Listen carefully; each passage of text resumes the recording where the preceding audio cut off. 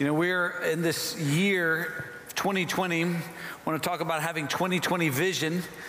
We want to come and see what God can do, and we know God can do a lot. God can take what is dead and bring it to life. He can take what is broken, He can heal it. He can take what is dirty and make it clean.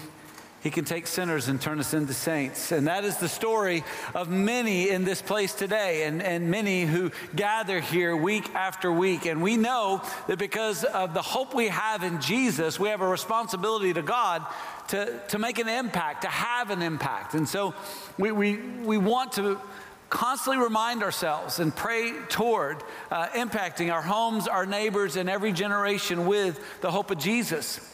And we know that as this impact happens, that people's lives are going to be changed. There's going to be a life change. And the series we're finishing today is talking about this life change that happens by those who've been impacted with the hope of Jesus. We began the first week and we talked about how it's based on grace. It happens because of grace. Grace is the thing from God that is the gift that makes the life change happen. But as we talked about last week, it's through faith. Faith is the instrument. Faith is the vehicle. And everyone has faith. The Bible speaks of two different kinds of faith. There's saving faith and idolatry.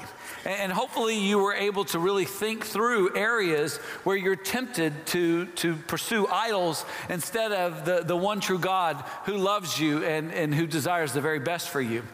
Today we want to continue on in Ephesians chapter 2, and we want to take very seriously what happens as this life change happens and what it is we're supposed to do. We're supposed to continue to grow in grace and faith.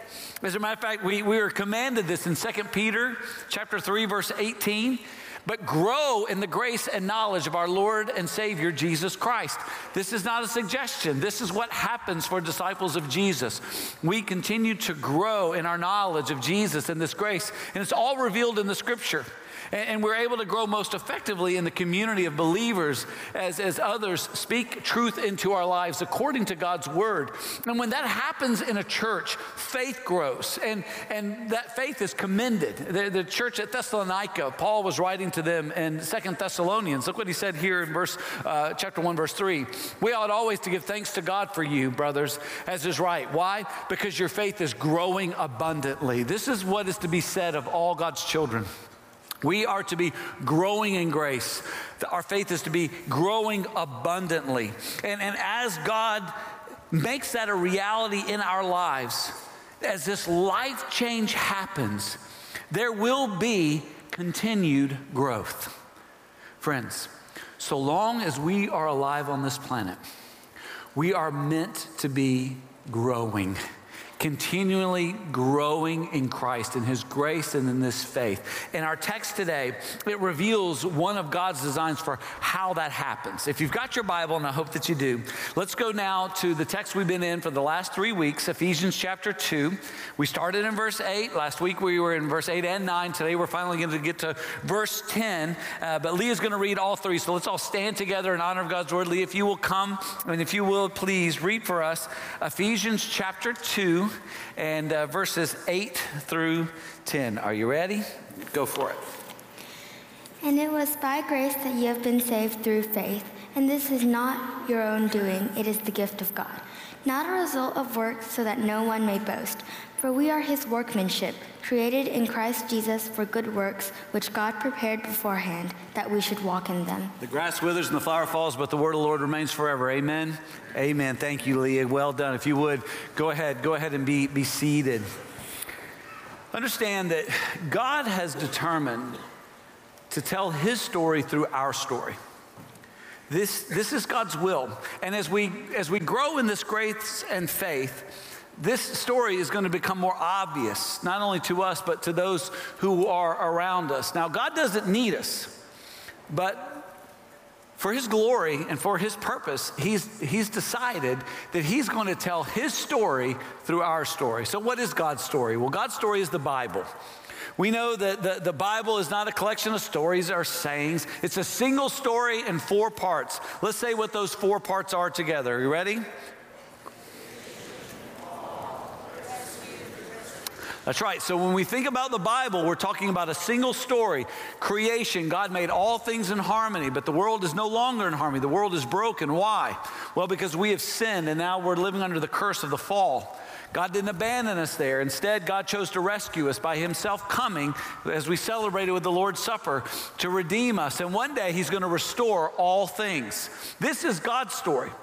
And God's story wants to reveal his story through our story. And we can understand our story as we understand something we call three circles. Now, last week I mentioned three circles, and I saw someone roll their eyes. And so I just wanted to remind everyone that this is sort of an important thing, and I know it can get burdensome, tiresome at sometimes, but I also want to make sure that we're not just kind of taking it for granted. And so we're going to have a pop quiz this morning. So the first circle, what's in that first circle? God's design. Look, you guys have had coffee. You are doing much better than the other two. That's right. God's design. God created all things to be in harmony. But that's not the way things are now, are there? What's in the second circle? Brokenness. Now, what causes brokenness? Sin. That's right. God's design was harmony, wholeness. But because of our sin, now we live in a world of brokenness where our relationship with God is broken. We're broken within. We know it. We feel it. We try to hide it, but we can't, because it keeps coming out and causing brokenness in our other relationships. Now, God didn't abandon us to stay in that brokenness, did he? No, instead, he provided something. What's in that third circle? The gospel. That's exactly right. Now, in order to experience the gospel, what do we have to do? We have to blank and blank. What do we have to do? Repent and believe. That's correct. Good job. Repent and believe the gospel, which will enable us to blank and blank God's design. Y'all are speaking in tongues again. Y'all got to come on. We'll have to get an interpreter in here, and I'm not in the mood. So we have to what? It starts with an R. The first one is? That's right. And what's the next one? Pursue. Thank you. Good. Maybe it's my hearing. All right, throw it up here for all you guys. All right. I say all that to say, some of you, your story is right here. You've sinned, and you're dealing with brokenness. And that's where you're stuck. And you're trying to figure out life. You're trying to get there. It's not happening for you. And it seems like the harder you try and the more deep you go into this, the more there's brokenness. And there's some of you, I know what you're doing is you've decided, okay, I'm done. I'm done with people because this hurts. And you're trying to kind of choke things off and just trying to be pleasant, but not get real, engaged in life because it's just too painful. I'm going to tell you, it's no way to live. What God wants for us all is to come out of brokenness and experience the good news so that we can pursue and recover God's design. Now, God wants to tell his story through our redemption. So guys, put up this other one. So how does this look? How does this work? Well, here's what we know. God's design, creation, everything was in harmony. But because of sin and brokenness, and all who are saved can give testimony to what our life was like before Jesus Christ. But we can also tell about the rescue that we experienced as we repented and believed the gospel. And now how we're seeking to recover and pursue God's design. And we know that ultimately we're going to experience God's design when Jesus returns. But even right now, as we grow in grace and faith, we're going to experience more and more of God's design, what God intended us to be. And that's the story. That's our story. God intends to tell his story through our story. Now, each one of us has a personal story. And that story has already been written, but it's yet to be lived. This is one of the great mysteries of God. This is one of the great mysteries of life. That our story is already written, even though it has not yet been completely lived. Psalm 139, verse 16 says this. Your eyes saw my unformed substance. The psalmist is speaking to God. In your book were written, every one of them, the days that were formed for me, when as yet there were none of them. There was none. Before we lived a single day, God knew every day we would ever live. God knows our story, even though we have yet to live it. Now understand, every single one of us is responsible for our story, for our life. God already knows our story, but we're responsible for how we live our story, how we live our lives, and we will give an account to God for that. Hebrews 9:27, look what it says. And just as it is appointed for man to die once, and after that comes judgment, every single one of us will be judged by God. Any who are covered in Christ, we will be judged innocent because we have received the grace of God. Jesus has already paid our punishment, which is death. We have been freed from that debt, and now we're free to walk in peace with God. And our judgment will be, because of Jesus Christ, we now stand innocent before God. Without Jesus Christ, we're condemned. John 3:17 and 18, Jesus says quite clearly, if you have believed, then you are not condemned. Anyone who has not believed was condemned already because you have not believed in his only Son, Jesus Christ. It is Christ alone that sets us free. And in that freedom, we are to live. And we will have to give an account to God for how we live. Now, God has already written our story, but we are responsible for how we live that story. It's very important to understand that what that is, what God has written and what we are to live is our destiny. 4 times in the New Testament, God uses the word destiny, predestined. Please understand, there is a significant difference between fate and destiny. What is fate? Fate is an outcome that happens no matter what we do. This is what the Greeks taught. They said, oh, it's just up to the fates. It doesn't matter what I do, no matter how hard I try, no matter what goes on, what's going to happen is going to happen. Que sera, sera, whatever will be, will be. That is not a New Testament teaching. That's not a biblical teaching. It's not an Old Testament teaching. It's not a biblical teaching. The Bible teaches destiny. What's destiny? It's an outcome that happens as we seek it out and cause it to happen. It's an outcome. God's already written the story. As we find and fulfill our destiny, we live out our story that God has designed for us. There's where the freedom is. There's where the life is. It's understanding that we're, who believe, are under God's providential care. We're not on our own. God is with us. He is Emmanuel, and He knows what He's doing, and He knows what's best. Throughout my life, there have been some wonderful days, and there have been some awful days. And in every chapter, every season, every sequence, every step, God has been faithful to me. And I have found certain scriptures that have helped me hold on to the providential care of God that I want to share with you this morning, and I want you to be mindful to hold on to all the days of your life. You may be in a dark chapter right now. You may be in a great, wonderful chapter of your life right now. No matter what chapter you're in, know that God knows the outcome. God has a plan. I love Genesis chapter 50. Genesis 50, verse 20. This is Joseph, having been sold into captivity by his brothers, having lived on his own in Egypt and jailed and had to suffer great loss. The dream he had has come true, and now he could enact vengeance on his brothers if he wanted, but that's not what he does. Why? Because he understands who's in charge of his story, and he lived by faith. So listen to what Joseph said to his brothers. As for you, you meant evil against me, but God meant it for good, to bring it about that many people should be kept alive as they are today. Joseph knew that God had the story. God knew what He was doing. And now he came to that point in his life where he could say, I know what you were trying to do was to harm me, but God had the plan. I love Romans 8:28. Romans 8:28. We know that for those who love God, all things work together for good. For those who are called according to His purpose, God has the plan.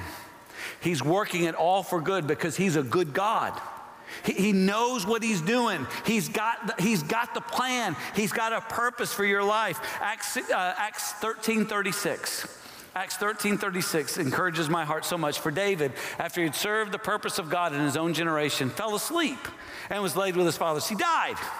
Isn't that a great euphemism? He fell asleep. You know, if the Lord tarries, one day all of us are going to fall asleep. That is, we're going to die. And for those of us who believe, that's the best day ever. You know why? Because this world's not our home. And we get to enter into that rest, that peace. But even while we suffer through this broken world, here's our good news. Here's our strength. Here is the thing that gives us energy. At least I hope it does. Is that like David, we can serve the purpose of God. God has the purpose. He knows what he wants to do with your life. What he wants to do is best. What he wants to do is to give you hope and a future. That's what Jeremiah 29:11 is all about. For I know the plans I have for you. This is God speaking to his people, declares the Lord. Plans for welfare, not for evil, to give you a future and a hope. This is our God. This is how good he is. He knows what he's doing. He's got the perfect plan. We're to pursue him, and in so doing, find and fulfill our destiny. And we do that as we trust in how he's made us and what he's made us for. And that's what our text tells us today. Look at our text, Ephesians chapter 2, verse 10. This is one of my favorites. This is one that gives me great hope in times of trial and success. For we are his workmanship, created in Christ Jesus for good works, which God prepared beforehand that we should walk in them. Friends, please understand this. I know this is not what you're going to read in a lot of so-called best-selling Christian books, but this is truth. Two things. God is not changing his plan to work for us. God's plan is set. God's not changing his plan for us because it's not about us. It's about him. It's about his will. It's about his purpose. It's about something that's bigger than us. Here's the gospel. Here's the good news. God is changing us to work for his plan. It's not about us. It's about him. It's about us being able to join in what he's already written, what he's already determined. It's our destiny that we get to live out under his providential sovereign care. Now, here's what we know. For all of us who believe Jesus Christ, he is our hope, he is our peace, he is our love, he is our life, he is our everything. And because of that, we know his general will. God has a specific will and a general will for all of his children. His general will is what he wants to do with and through all of us. There are so many things. I want to give you 4 key ones. The first one is that he wants us to make disciples. So Matthew 28:19 through 20. We know that we are to go, therefore, and make disciples of all nations, baptizing them in the name of the Father and the Son and the Holy Spirit, and to teach them to observe all that God has commanded, realizing he is with us always to the very end of the age. We are to make disciples. And our lifestyle is to show the difference that God makes when you are a disciple. So 1 Peter chapter 1, verses 14 through 16. As obedient children, do not be conformed to the passions of your former ignorance. But as he who called you is holy, you also be holy in all your conduct, since it is written, you shall be holy, for I am holy. God's will is that we make disciples. And that we make disciples of Jesus Christ out of a life that has been set apart and made holy, not only by grace, but by practice. We are to actually live holy lives because our daddy, our Father, who has given us new life, is holy. So we are to be holy. We are to make disciples with holy lives with love. Matthew 22.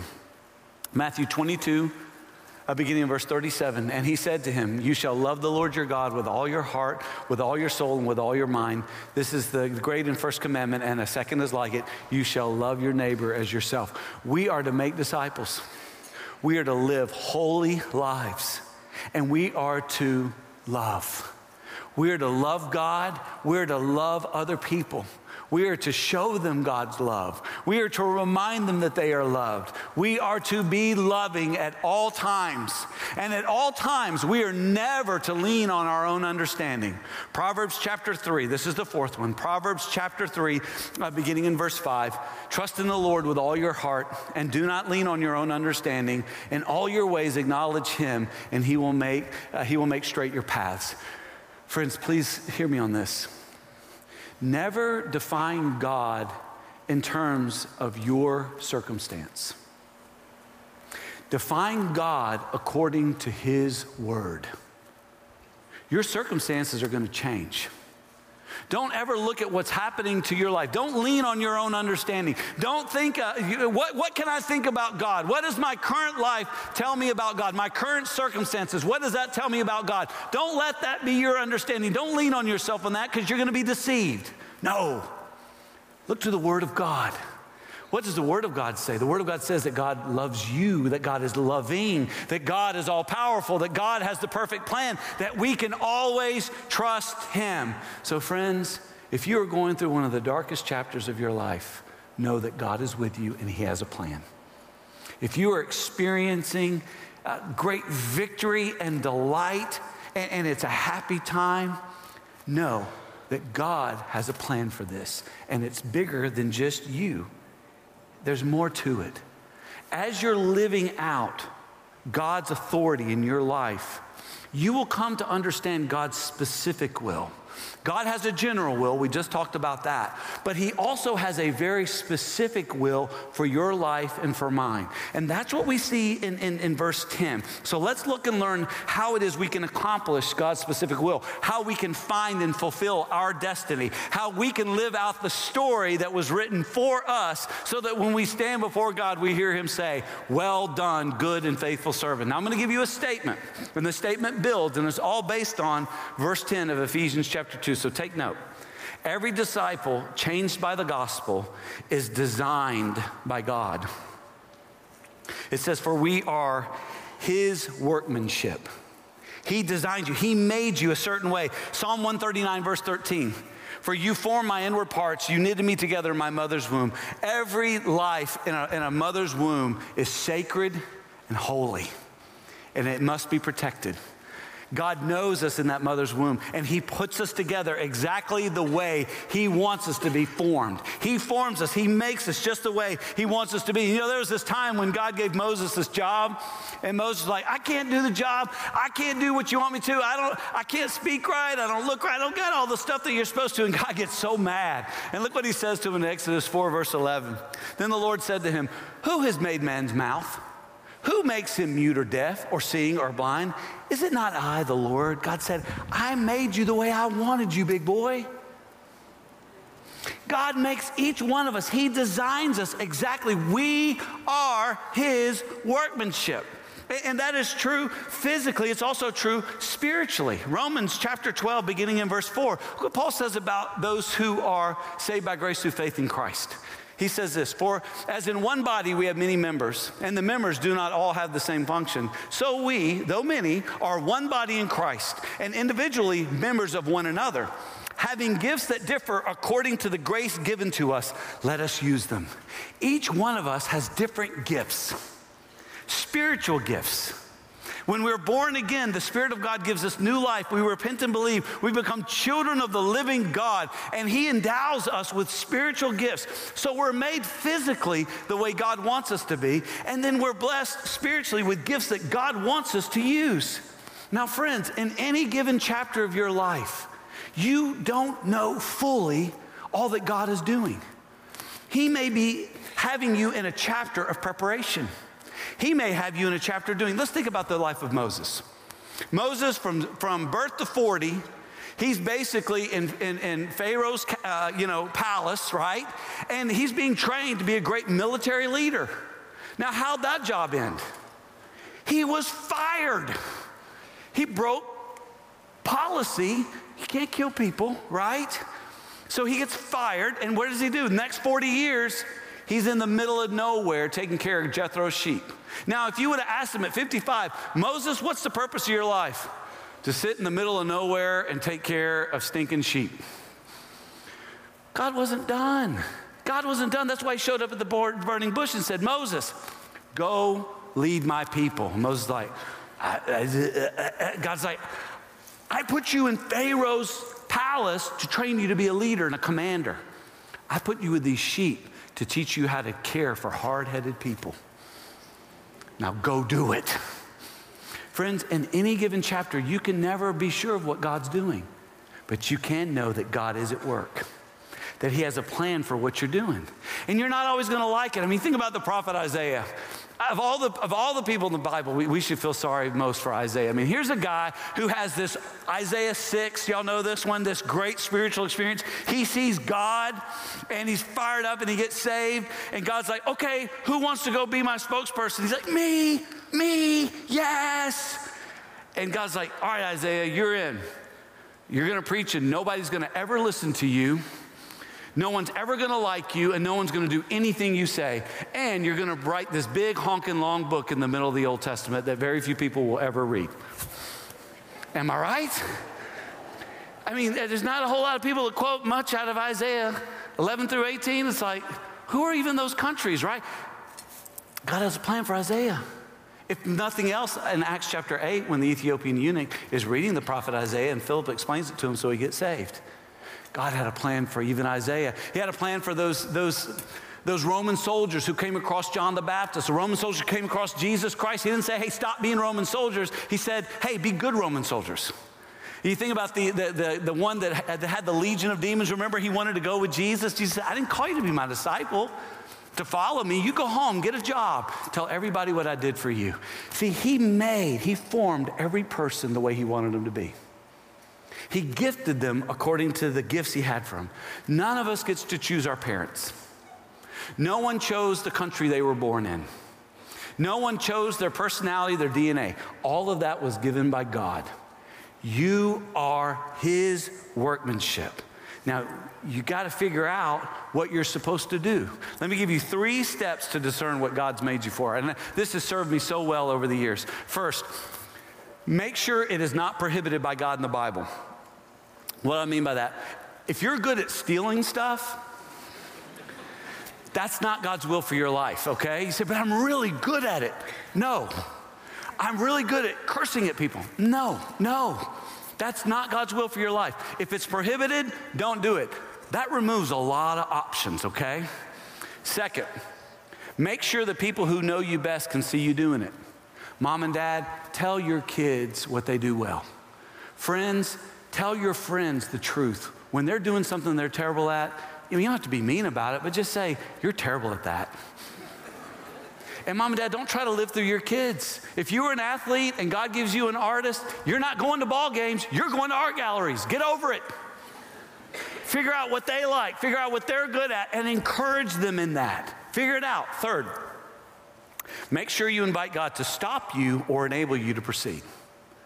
This is where you have to ask very specific prayers. God, please let me get into this college. No. Okay, I'm not supposed to go to that college. Am I supposed to go to college at all? Well, did you apply to other colleges? Yes. Which ones can you go to? These? Did you pray about it? No. Pray about it. Looks like I'm going to this one. Great. No other colleges. I don't even want to go to college. Is there a job opportunity? Yeah.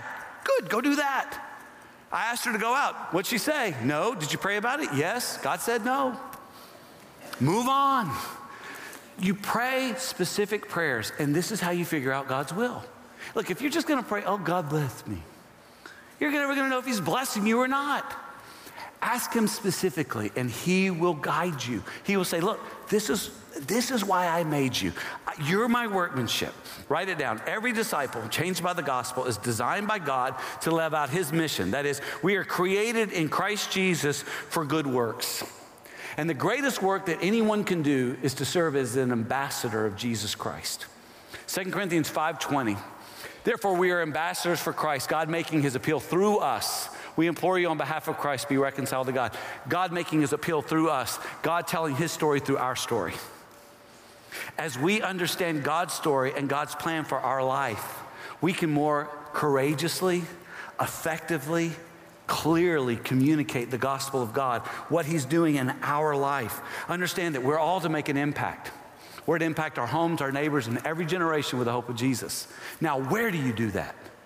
You do that where you spend the majority of your waking hours. Thomas Weekly is a member of our church. He's a professor, and he teaches at Western. He was invited to speak in Japan, and it was an open door that was supernatural. God blessed. He had the opportunity to speak to the man who invited him, actually, and interview him about his calling. This guy, we're going to watch the video. It's kind of hard to understand. But his message is real clear. He says he's not much of an academic. He's speaking at Oxford between now and the end of March, so I think he's okay. Look what he says about his life and his calling and what specifically God's called him to. Let's watch this together. Well, in America, we try to teach our professors, you're a Christian first, and you happen to be a professor. Yeah, that's right, yeah. And that's what you have done here in exactly, Japan. You're a Christian first, and you teach. Right, But, because God has appointed me to work there. Yes. Not appointed me to teach the subject, you know. Yes, that's my philosophy. So I'm not a top-notch academic, scholar, but I don't mind. But I do my best, academically. I do go to the conferences several times a year, but still more important is to preach the gospel. Yeah. Even in academic conference, I just that's where I start. The Dominus Illuminatio Mea. It's the beginning of my presentation. Also, the last way I say, the fear of the Lord is the beginning of knowledge. I talk about my academic field about 90%, and then 10%. I talk about those things. Yeah. Okay, so here is this academician. Here's what he understands. God called him to be a professor, but his job is to make disciples. Some of you are called to be a middle schooler right now.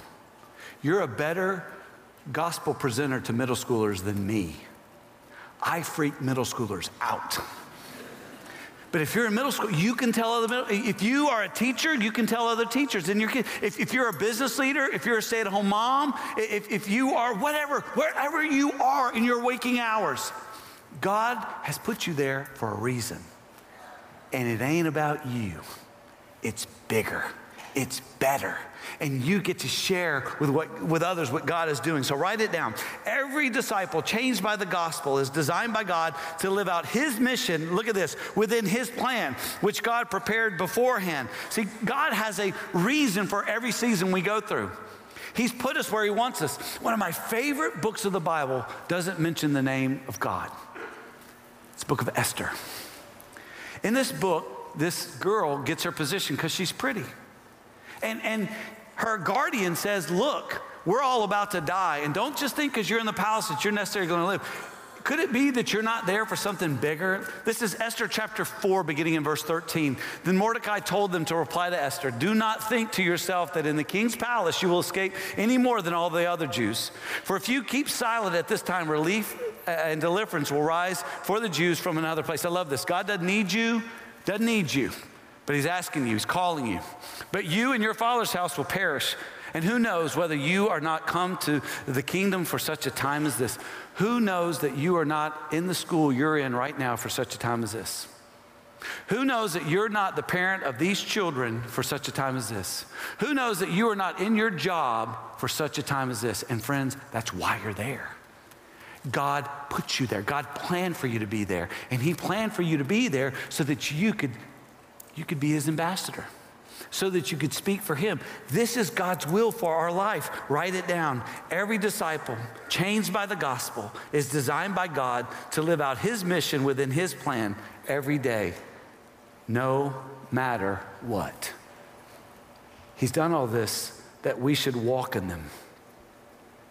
I would love to say that every moment of every day, you're going to say to yourself, I love this. If you're going to have children, I promise you're not always going to love this. If you are children and you have parents, you're not always going to love being parented. You're not always going to love your job. You're always going to have trials. Just one more, just heads up. You live in a broken world with broken people. But here's the good news. God has a plan for your life. Now, if you're living that without Jesus Christ, you're on your own. You're in brokenness, and that's all you're going to have. Can I tell you, God can save you if you'll ask him. If you have asked him, know that he has a plan for you right now. And if you're sad or mad, you're frustrated, or things are going great, make sure you're right where God wants you to be, doing exactly what he's told you to do. Trust him. Ask him to help you. Ask him to leverage all the opportunities and potential that you have for his purpose. and ask God to do miracles. Friends, ask God to do miracles. He's that kind of God. He can do it. Let's stand together. Father, you are awesome, and your plan is perfect, and your grace is so kind. Thank you for faith, and thank you that you're changing our life. Lord, you've not hidden from us what you want us to do. Lord, we have ways of discerning. Lord, I pray for some today that they would get on their knees and ask you to take over their life so they can fulfill their destiny in Christ. Father, I pray for those who are your children that need help, that as they ask you specifically right now, that you would answer them. And Lord, as a church family, as we look in our bulletins, as we look at the awakening prayer this week, we're praying for those who will one day at this point say, Lord, Lord, and you would say, I don't know you. We're praying for those who show up to a geographical location, but they've never been transformed by your love and power.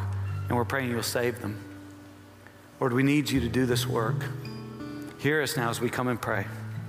Come and pray.